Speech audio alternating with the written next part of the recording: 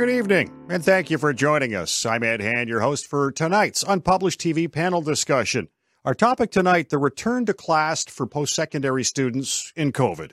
However you're watching and listening to our show, whether through our social media channels on Facebook, Twitter, and YouTube, or on our podcast channels, iTunes, Google Play, Spotify, iHeartRadio, and more, I'd like to remind you can still cast your vote on this topic at unpublished.vote and then email your MP to tell them why.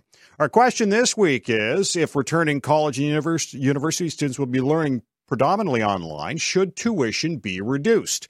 At unpublished.vote, you will find our podcast on this issue, as well as articles, opinion pieces, and research on the various plans to return to class. So let's get started. And joining us this evening, Gillian Phillips is the past president of the Ontario Confederation of University Faculty Associations and currently associate professor at Nipissing University in North Bay. Rewat Deonandan is a professor of epidemiology at the University of Ottawa.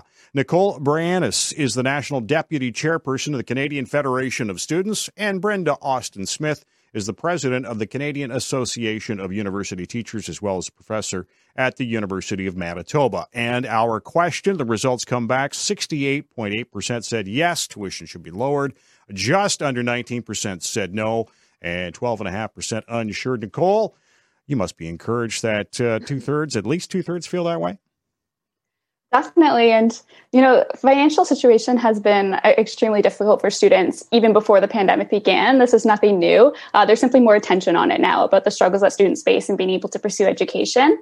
But when we talk about tuition, yes, it's important for institutions to be looking at their budgets and seeing how they can reduce that, such as through ancillary fees in order to support students.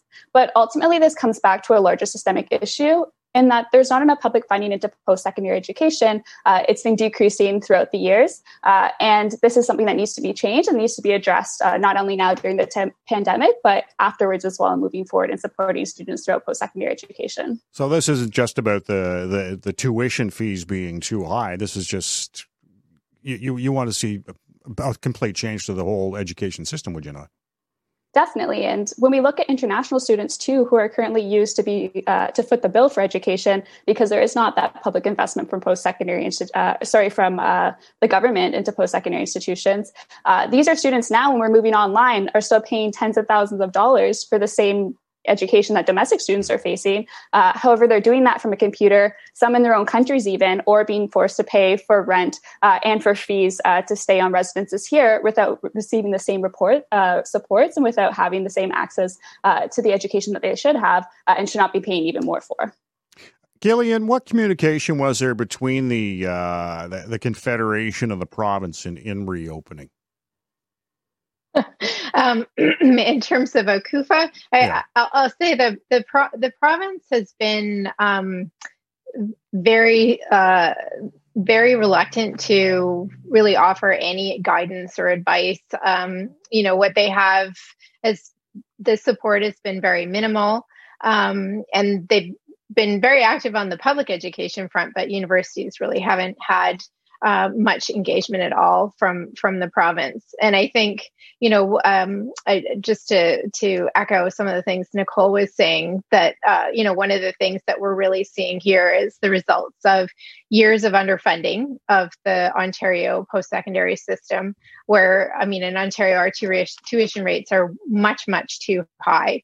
And students are bearing the much too high cost of supporting that system, and that's also coupled with when the Ford government came into power, they gutted some of the reforms that the Liberal government had made to OSAP, which had made tuition grants quite widely available to students in low and middle income brackets, and made that tuition more affordable. And that's been really, really scaled back. And so students are on the hook, and they're looking at just punishing debt loads, and I think all faculty are really sympathetic with that. You're facing no education or a crushing debt when you graduate. And so for all of those reasons, I think it's really important that we consider that reducing tuition. However, I will also say, and I think this is in Nicole's thinking as well, that we can't just cut tuition. Universities can't simply cut tuition. They need that revenue somewhere. And so the government needs to bring, funding in to support that reduction. And I'll also add that, faculty are working really, really hard right now to make this fall semester as good as it can be under the circumstances and to offer high quality education. And I know they'll be able to do that. But I do understand that they're very difficult economic circumstances that most students find themselves in. Now, Ray, you're going to be teaching online this fall at the University of Ottawa. Most of the University of Ottawa is going to be online. Do teachers feel comfortable with remote learning? First of all, I'm on parental leave, so I'm not teaching this year. Okay. I wish I were, because I'm actually a big champion of online learning. And in my faculty and in my school, that's been something we've resisted to a large extent. The professors in general don't feel comfortable. And it's hard to teach certain topics online, like statistics, for example, that requires a whiteboard to mark on and to be able to peer over people's desks to see if they're doing the math right, or laboratory courses where you have to actually do physical things like mixing chemicals. So in the sciences, we have a specific set of challenges. Not to say that the arts don't have the same or different challenges. Everyone's different. But to answer your question, professors in general do not feel well prepared for this. And we've only had a few months to prepare, and that's not enough time for a dramatic paradigm shift with insufficient resources thrown into it. Now, in terms of the teaching online, and you mentioned some stuff can be taught, some can't. For the stuff that can be taught online, that that's not as tactile as some of the other things, do you consider the quality of online to be the same as being in class? I assume that question is for me. Yeah, it can be. It can be the same. It's just different. It's a different modality of learning, and it's not for everyone. It's actually preferable for some students, and just anathema to others, depending upon their learning style. I'm a big fan of deploying a variety of options for learning for students, in addition to the in-person variety. So even before this pandemic, we had a big push on to create online courses. I had to record a special video that we produced at high expense to convince incoming students to take my online class, to convince them that it has certain qualities that you cannot get in person. But the in-person has certain qualities you cannot get online. So as a standalone service, it is insufficient, but it is an addition to another set of larger educational services we should be offering. Brenda, what's been the approach in Manitoba to reopening colleges and universities for the fall?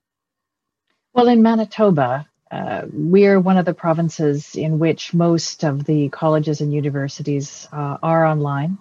At least my university is completely online for the first term.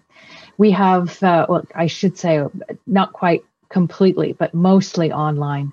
About 55% of colleges and universities across the country actually are virtual, right? Mm-hmm. We have a couple of exceptions, and those have to do with the kinds of instructional needs that Rawat was alluding to. We have, for example, some introductory courses in theater that are being conducted in an online situation with physical distancing in place, the use of clear masks so people can see each other speak and do accent corrections when they're rehearsing for different roles, that kind of thing.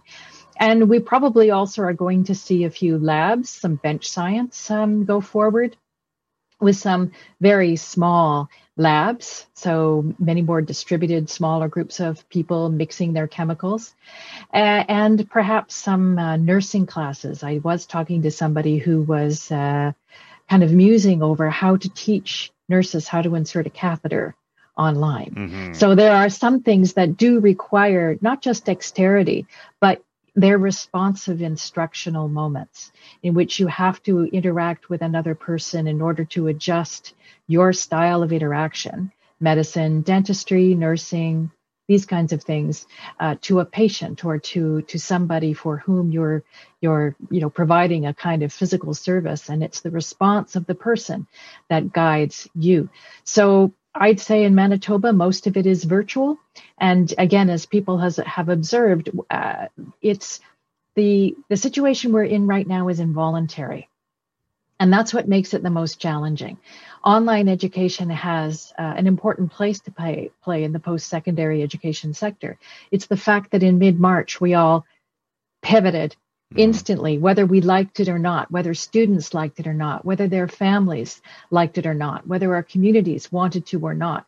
So it's the involuntary nature of this that came as such a shock. It also will come perhaps as a surprise to some people to learn that online education done well, high quality online instruction is actually really expensive. It takes a lot of resources. You need a lot of IT support. So there's a resource draw that, again, our universities and colleges were not necessarily prepared for. So the call for lower tuition, I think, is absolutely spot on. But as Gillian says, it's not a matter of just wiping out that income stream from universities and colleges. This is an opportunity for the federal government to step up and begin to take steps to actually, I think, put in place the equivalent of the Healthcare Act, but for post-secondary education. Nicole, let's get back to you. A case of COVID on campus at Carleton University here in Ottawa today, 5 at Western University in London. Are student concerns about cleaning and health being addressed clearly by colleges and universities? So return to campus has definitely been a scary topic of conversation for both students and workers. And students are concerned about the folks who are there to take care of them on their campuses as well, and ensuring that both faculty as well as facility workers on their campuses are being protected. I think it's been complicated because there hasn't been very steady streams of communication that students have been experiencing from their institutions. And that's where that barrier and that fear is largely coming from as well, and the misunderstanding about how individuals should be interacting on their campus. So I think that moving forward, there really does need to be consultation that's taking place between workers, students, and the administration to ensure that every single person on that campus is feeling safe and is being protected. And moving forward, there does need to be a more open stream of communication to make sure that everybody is able to be present on campus and being engaging in the ways that they need to be. Gillian, I'm curious, colleges, do you think they're going to get a dramatic drop of enrollment for this fall and probably next year as well? When you see, in particular with college, it's more a hands-on approach to training, to training in particular for trades. So I'm kind of wondering, are we expecting a big drop? Well, I don't speak for the college sector, so it's hard it's hard for me to say. And also, we actually don't even know what our enrollments are going to look like in the university sector this fall either. I mean, there's kind of early numbers that suggest that domestic enrollments are quite good. They're quite healthy. International students, as Nicole alluded to earlier, probably not. So that will be interesting. I think it's my impression, and now this is totally anecdotal because this is from me as a parent because I have a child in the college system. But it seems that colleges are doing an awful lot of work to put the programs in some online and some in person and some blended so that they can do as much of that kind of hands-on work as they can. And I know the kinds of things that Brenda was talking about, so those like labs and those in-person things that you can only do, skills acquisition in person. I think the colleges are working really hard to kind of trying to find their way around so that they can have as much space on campus to do that safely. But it's going to take the entire fall for us really to understand, like probably till November, to really get a sense of what the enrollment numbers are going to be like this year. Ray, some schools are going to be offering up to 70% of their classes in person, and 4 of them are in Atlantic Canada. Now, there's been a lot of focus on the Atlantic bubble. Now, is this where we see the bubble works or not? Whoa, that's a difficult question. If anyone can do it, they can do it. Mm-hmm. Right? This disease is not the same across the country. It has different characteristics and manifestations depending upon the region. It varies with population density, with a history of disease in that area, with a variety of other factors, especially right now travel. So the extent to which international travel is colonizing and seeding new cases here in central Canada is problematic. They haven't got the same issues in Atlantic Canada. So 70%, I didn't realize it was as high as 70%. I think if they are using the right strategies, like using fully their distancing protocols and mask wearing and avoiding those classes that require touching and intimate association, then they've got a chance. What you can't control for is the extracurricular activities. Mm-hmm. Are students gathering to study in large groups afterwards? Are there pubs involved? Are there house parties?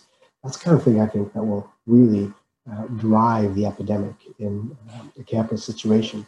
Not so much the classes, even though classes are quote unquote dangerous, relatively speaking.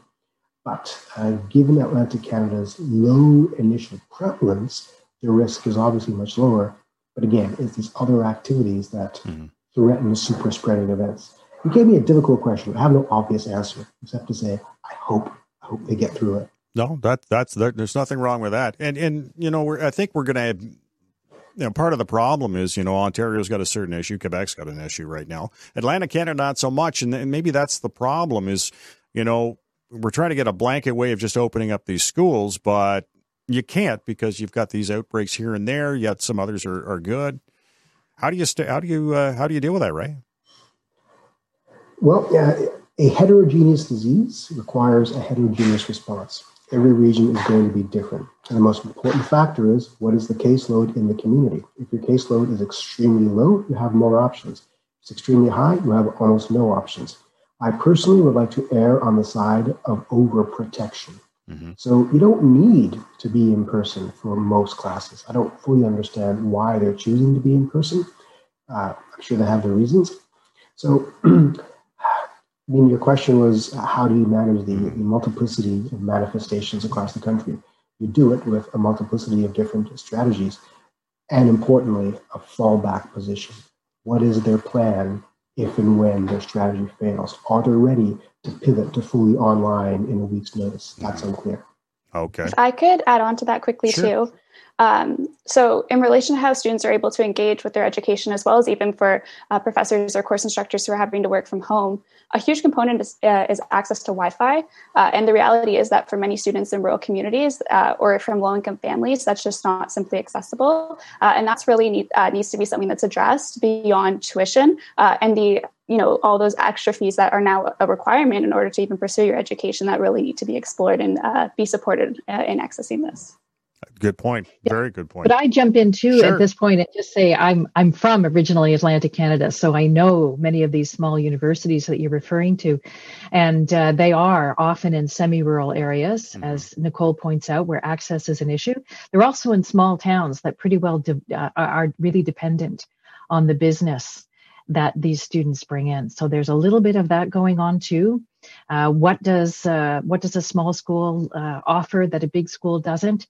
Exactly the kind of intimacy, small class sizes. So they have a bit of an advantage. I think in Nova Scotia, there's one active case of COVID right now. After the outbreak at Northwoods, long-term care home in Halifax was brought under control.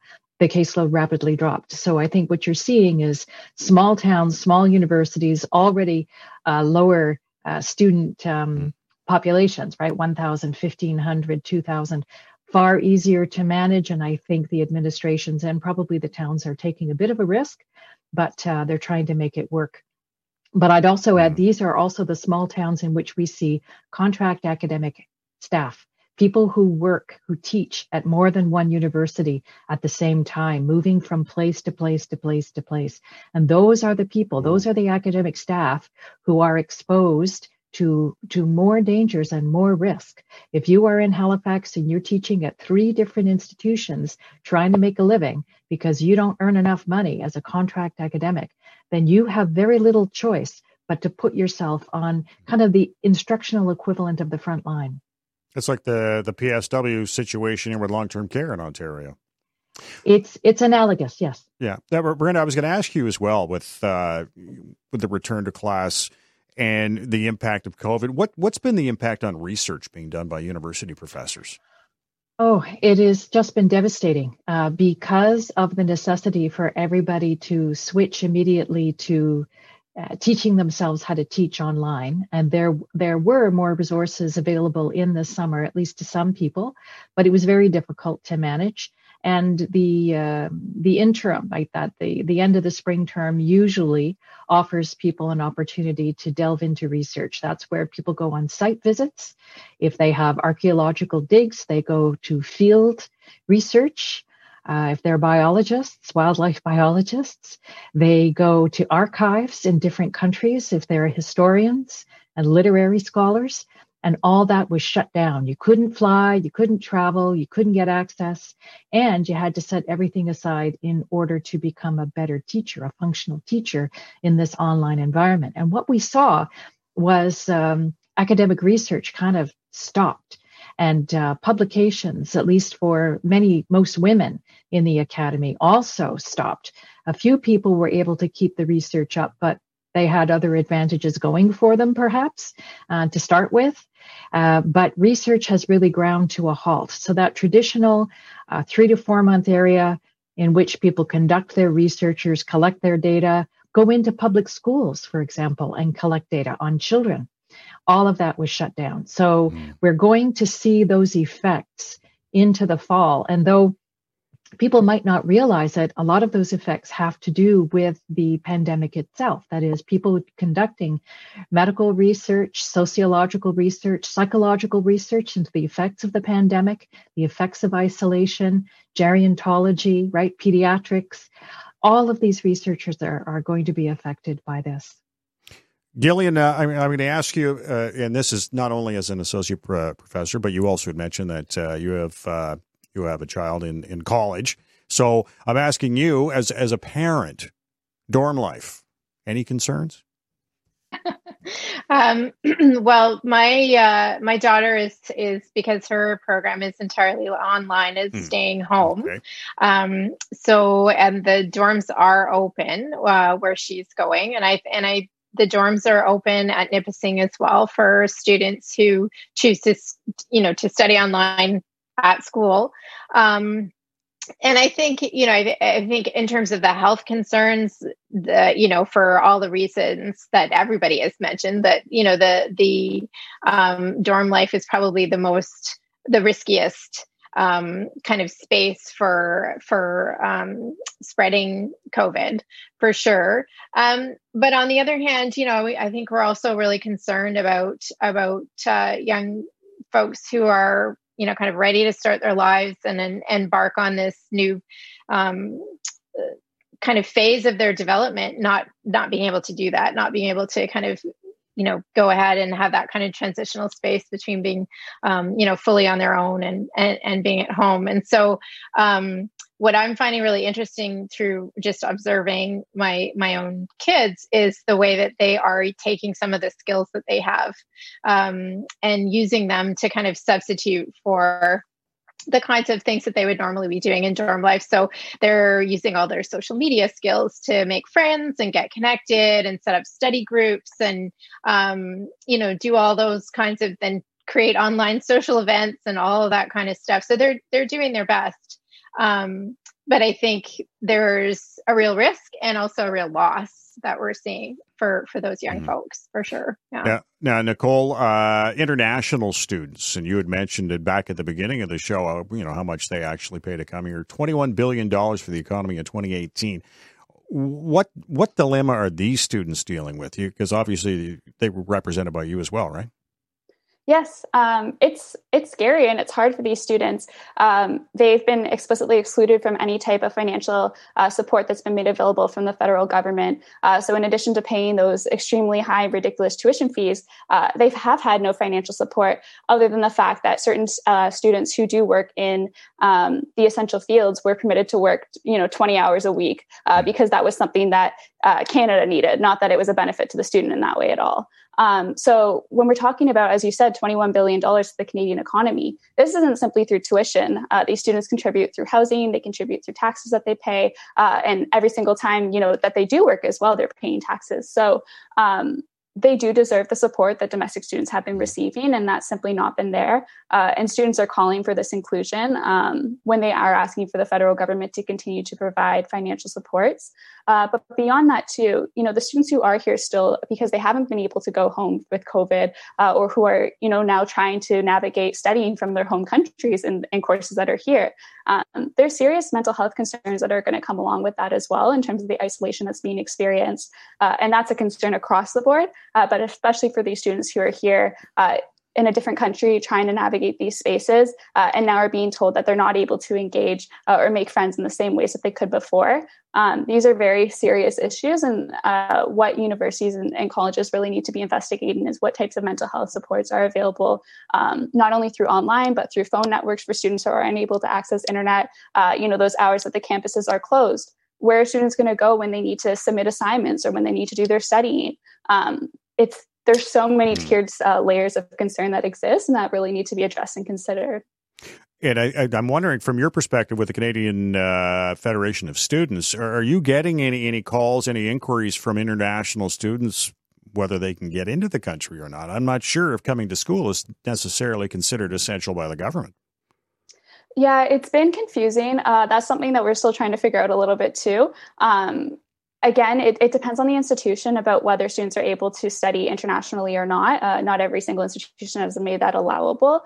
And it's really dependent on what's allowable by the country. And I know visas have been very backed up for students who are trying to apply, whether that is to go home or I'm assuming that it would be the same for coming back here. So I'm not exactly sure on that answer, but I do know for folks that I have been able to talk to that it's been a serious struggle. Ray, I'm wondering if this provides an opportunity for post-secondary education. The word we've been using since March is pivot. But, when we're looking at so much teaching that'll be online, virtual, whatever you want to call it, universities, colleges just might not need all that property, all that space, all that anything, right? Are you seeing, looking big picture here, big sky, are you seeing some way of changing education, post-secondary education here? Not just education. Look, there's an old adage, the Chinese say that crisis and opportunity are the same word. I don't know if that's true. Crisis-tunity, I don't know. But the pandemic is a crisis that is presenting a variety of opportunities for rethinking how we do things. At the secondary level, for example, there's no reason that school has to start the first week of September. Why do we assume that's the case? The pandemic gives us an opportunity to rethink when we start and how we start and the hours that we offer and things like that, right? How we deploy healthcare, long-term care centers. All these are now in jeopardy and their weaknesses are being shown. Pandemics have a way of exacerbating the inequalities in society and in prizing forth the truth of our nature, our frailties and our strengths. So what it's doing for post-secondary education is revealing for us our strengths. Our strengths are passionate individuals, committed teachers, the content that we offer, all that wonderful stuff, and the weaknesses. And the weaknesses are overexpensive infrastructure, our unused and underused infrastructure. And you're right. I think that's always been the threat with online learning before the pandemic, is that increasingly universities would push it as an option to reduce costs in the long term and take away our offices, for example. I hear that all the time from my colleagues. But I think it might just happen now. I think they're going to grow up and realize, we actually don't need to offer a lot of this stuff. A lot of it can be automated. Some of that's good and some of it's bad. Right? The good is, I don't want to have office hours in person anymore. I want to do it by video conference and not leave my house for the 2 students that show up. The bad is, they're going to be disadvantaging a lot of people as we've noticed here. So we'll see what happens. We're in a whole new era now, and nothing will ever be the same again. There we are. Brenda, what do you think? Big sky vision there of education. Do you see it changing permanently? Not necessarily. I think there always will be and should be choice. And the choice needs to be driven in consultation with the content experts. And they're our members. So I'd say we know from surveying members, we have a crowdsourced survey on the caut.ca website that talks about the effects of COVID on the academic staff.